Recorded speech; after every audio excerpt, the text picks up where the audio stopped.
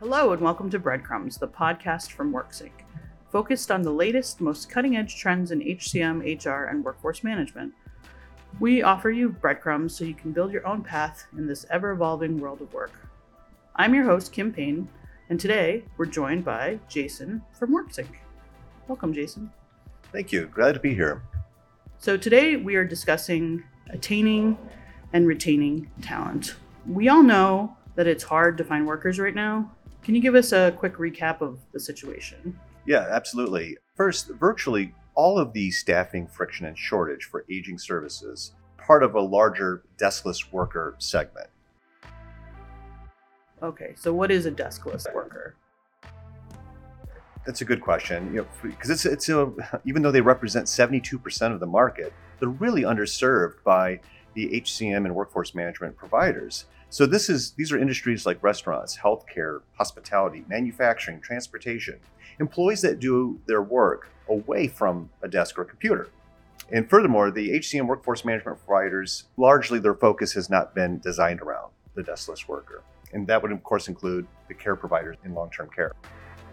So tell me a little bit more about long-term care. So senior care organizations carry some of the highest turnover rates in the country. Nursing aides can be as high as 100% turnover. And this produces recruiting challenges and positions unfilled, not to mention some of the lowest rates of job satisfaction. In some cases, now other facilities have off-the-charts job satisfaction. This disparity has inspired a focused research on lessons learned and architecting practical prescriptions that have tangible results. I think it's worth noting that unlike quick service or fast food industry, where the risk is a customer missing a regrettable meal, we're talking about our most fragile members of society, lacking the quality care required to carry out a meaningful life. Thus, we will be prioritizing the variable direct care worker. Naturally, these tactics, strategies, prescriptions are designed to improve all of your non-exempt positions. Part of the trends here as well is we have to face the reality that not every worker is equipped with the skills or the passion to show up every day and serve the aging community. Turnover is costly, but perhaps worth it if you're weeding out underperformers. So to recap, turnover creates recruiting challenges, overtime costs, toxic culture, and decimates profitability. So your listeners, by the end of this episode 1, will learn the prescriptions for turnover, and I'll be supplying 3 tangible, pragmatic tactics for everyone to be able to take back and implement almost immediately. Well, that's great. So let's get started. So what do you think are some of the reasons that good workers leave?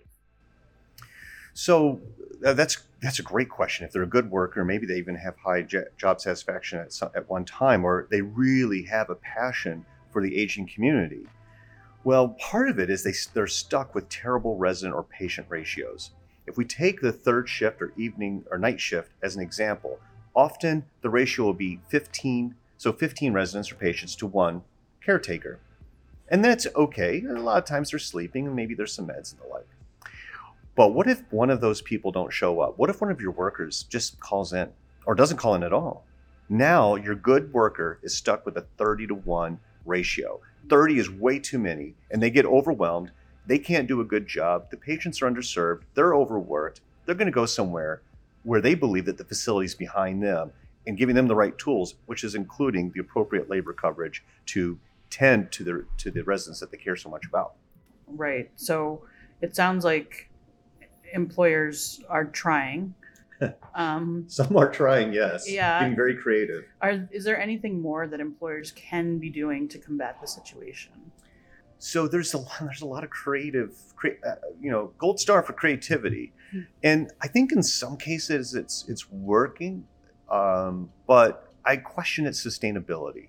Is it affordable? Is it on brand? Some of these tactics that are currently being used, is it on brand for a healthcare facility? I mean, all across the country, we've talked to executive directors, HR professionals, facility managers, nursing directors, and are getting fairly creative, even if they're having to hold their nose. So a couple of things that they're doing. They're increasing hourly rates, okay, and they're advertising that. Signing bonuses, show up bonuses. If you can believe it, you're hired, you're scheduled. If you show up, we will pay you a bonus.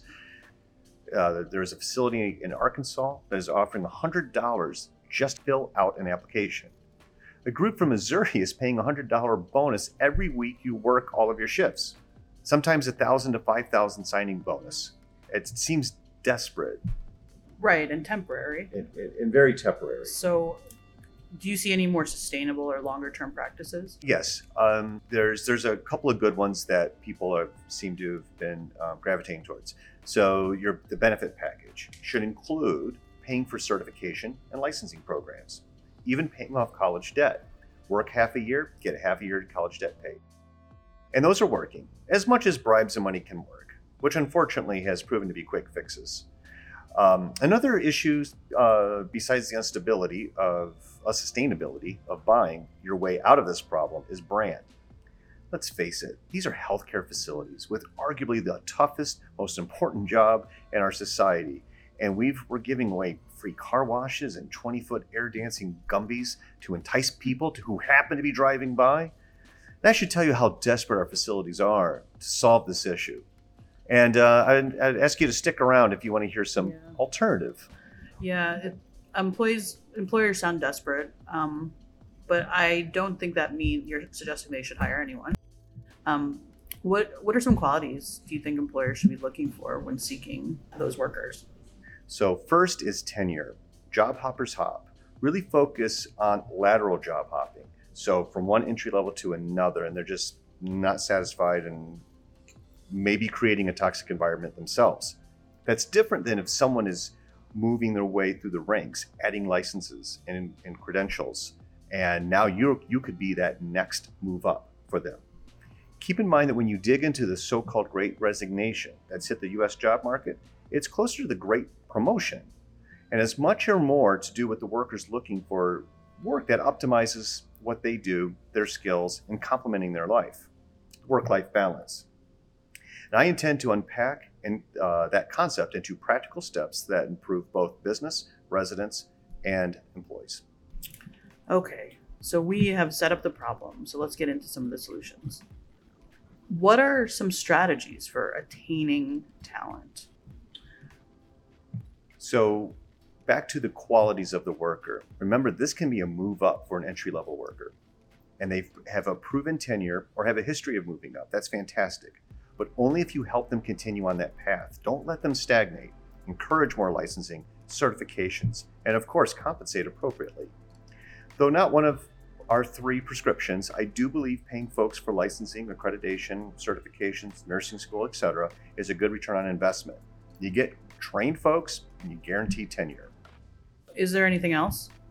Yeah, before we move on, another attribute is confirming that their availability addresses your top shift requirements or your current coverage and labor gaps.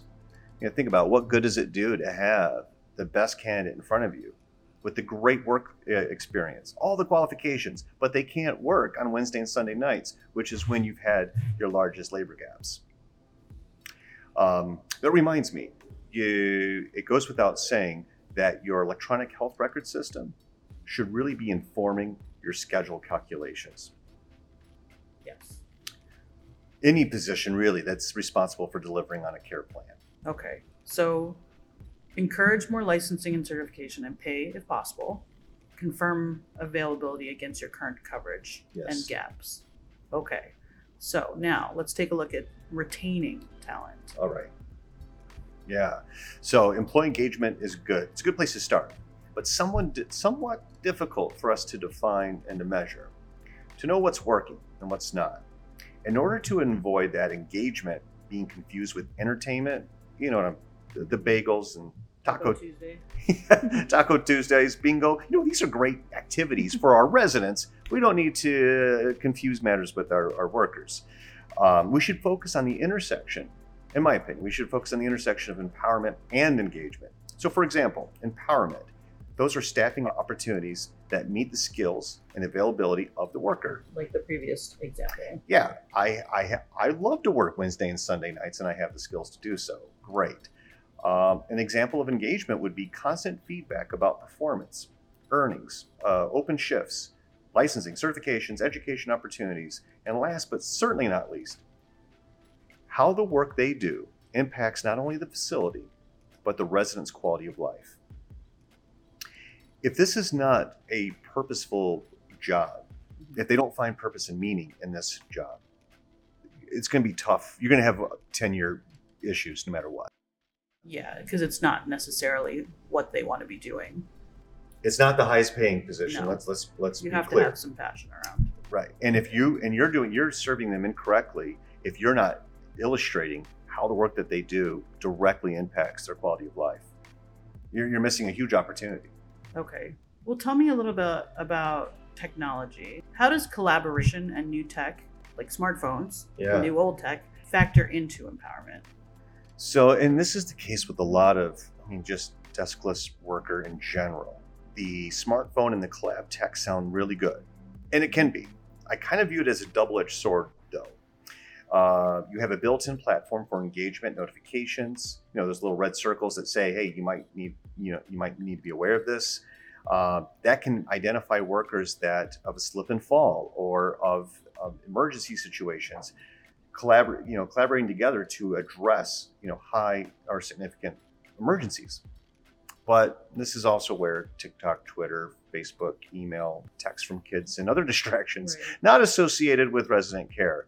This has led most facilities, I shouldn't say most, many facilities, to you put this in your locker, your cubby. It's not allowed to be on during work hours. I think the advantages outweigh the disadvantages. Just make sure you have a good smartphone policy and make sure it checks out with your compliance experts. Yeah, so to just run that down, don't get empowerment confused with entertainment. Fully engage the staff with care plans and strategies for their residents, keeping them engaged.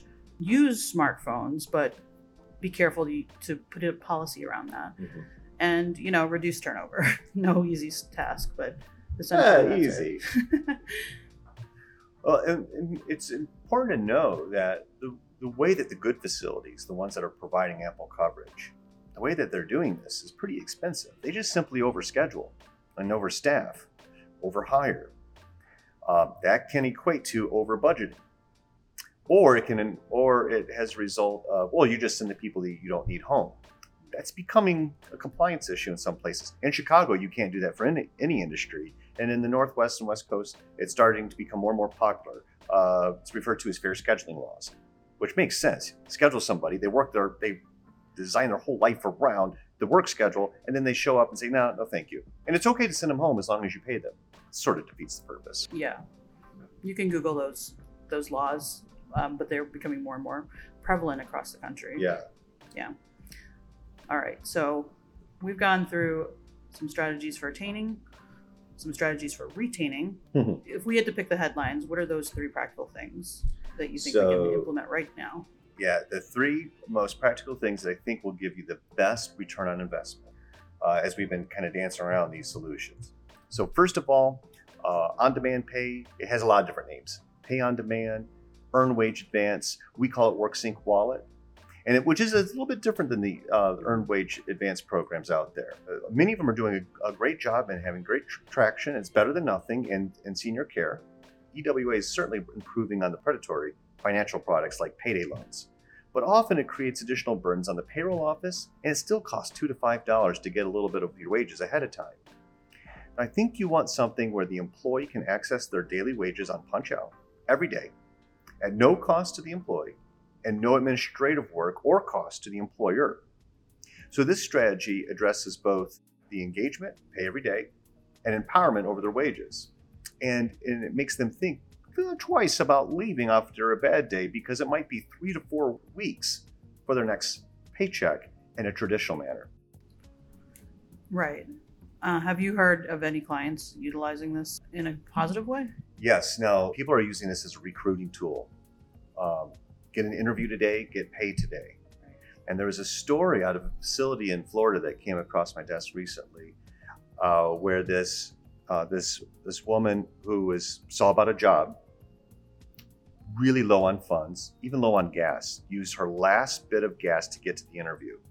She gets hired on the day of the interview and goes to work. As soon as she punches out, she gets paid. And then she's able to fill up her tank and even buy groceries for her family. hearing that story was really quite powerful and just shows the types of things that we need to do to help this industry and these workers. So what other strategies, what other headlines do you want everyone to take away? Yeah, so that's one. The second one is advertise, notify, and automate your open schedules. Assuming that your electronic health record system, like a point-click care or matrix care, is informing your scheduling system, by the way, it should, you want to make sure you're pushing those open shifts in combination with the punch-to-pay policy creates a more tangible communication. Now, instead of, the work needs someone to come in again on this particular time, it's like work has more money for me. But everyone wins here. You're getting your shifts with your existing W-2s and they're getting extra money. Now, I will say it's also tied into this. If you've exhausted all of your W-2 employees, to extend your candidate list to your agencies that work, that can provide on-demand qualified personnel. I would say a W-2 employee for agency is preferred over 1099 for various compliance and PBJ reasons. But that's really make sure that you're pushing out those open shifts. Yeah, well, what about trades? Well, this is where now this is the good edge of the sword of the mobile and collaboration. When you won't believe, you'll be very surprised, I should say, if you push the problem back to the employees. They're very creative at taking care of this. And so instead of saying, hey, I'm not available on Saturday, scheduling staffing coordinator, you figure it out. Well, no, you figure it out. So there's a lot of great apps today, collaboration apps, where employees can trade with one another in bargains, say, hey, I can work Wednesday, I can't work Saturday, and they can figure this all out. And of course, your management can approve these transactions. But yeah, that's really best case scenario. Yeah, and then they're responsible and really involved, empowered and engaged. Right? It's the perfect prescription for an empowered and engaged workforce. So that just leaves us with our third one, and that is the money. Now, my preference and I think what works the best when you're going to give bonuses, instead of giving bonuses for them filling out an application or showing up every week, how about an attendance bonus that's at the end of the calendar year? By lowering your turnover, and our benchmarking suggests that if you take these best practices, you should be able to see a 30%. It's not a magic bullet, but you should be able to lower your turnover rate by 30%. It's $10,000 conservatively for every separation. So with this extra cash on hand, why don't you spread it around to the folks that have earned it for you, the people that are not only there, still with you at the calendar year, but have performed at a consistent level for the entire year. These attendance bonuses would range between $500 and $5,000. Depends on how long they were there. Were they there for the whole year, or were they hired in November? So we have a full calculator and an analysis system that can help you executing on this policy. And just keep in mind, for those people that have been with you and have had a great attendance record and great performance all year, and now they're going to get a significant cash bonus at the end of the year when a lot of families can use it the most. Simple. Doable. It's doable. So things to think about. Helping your workers get paid every day.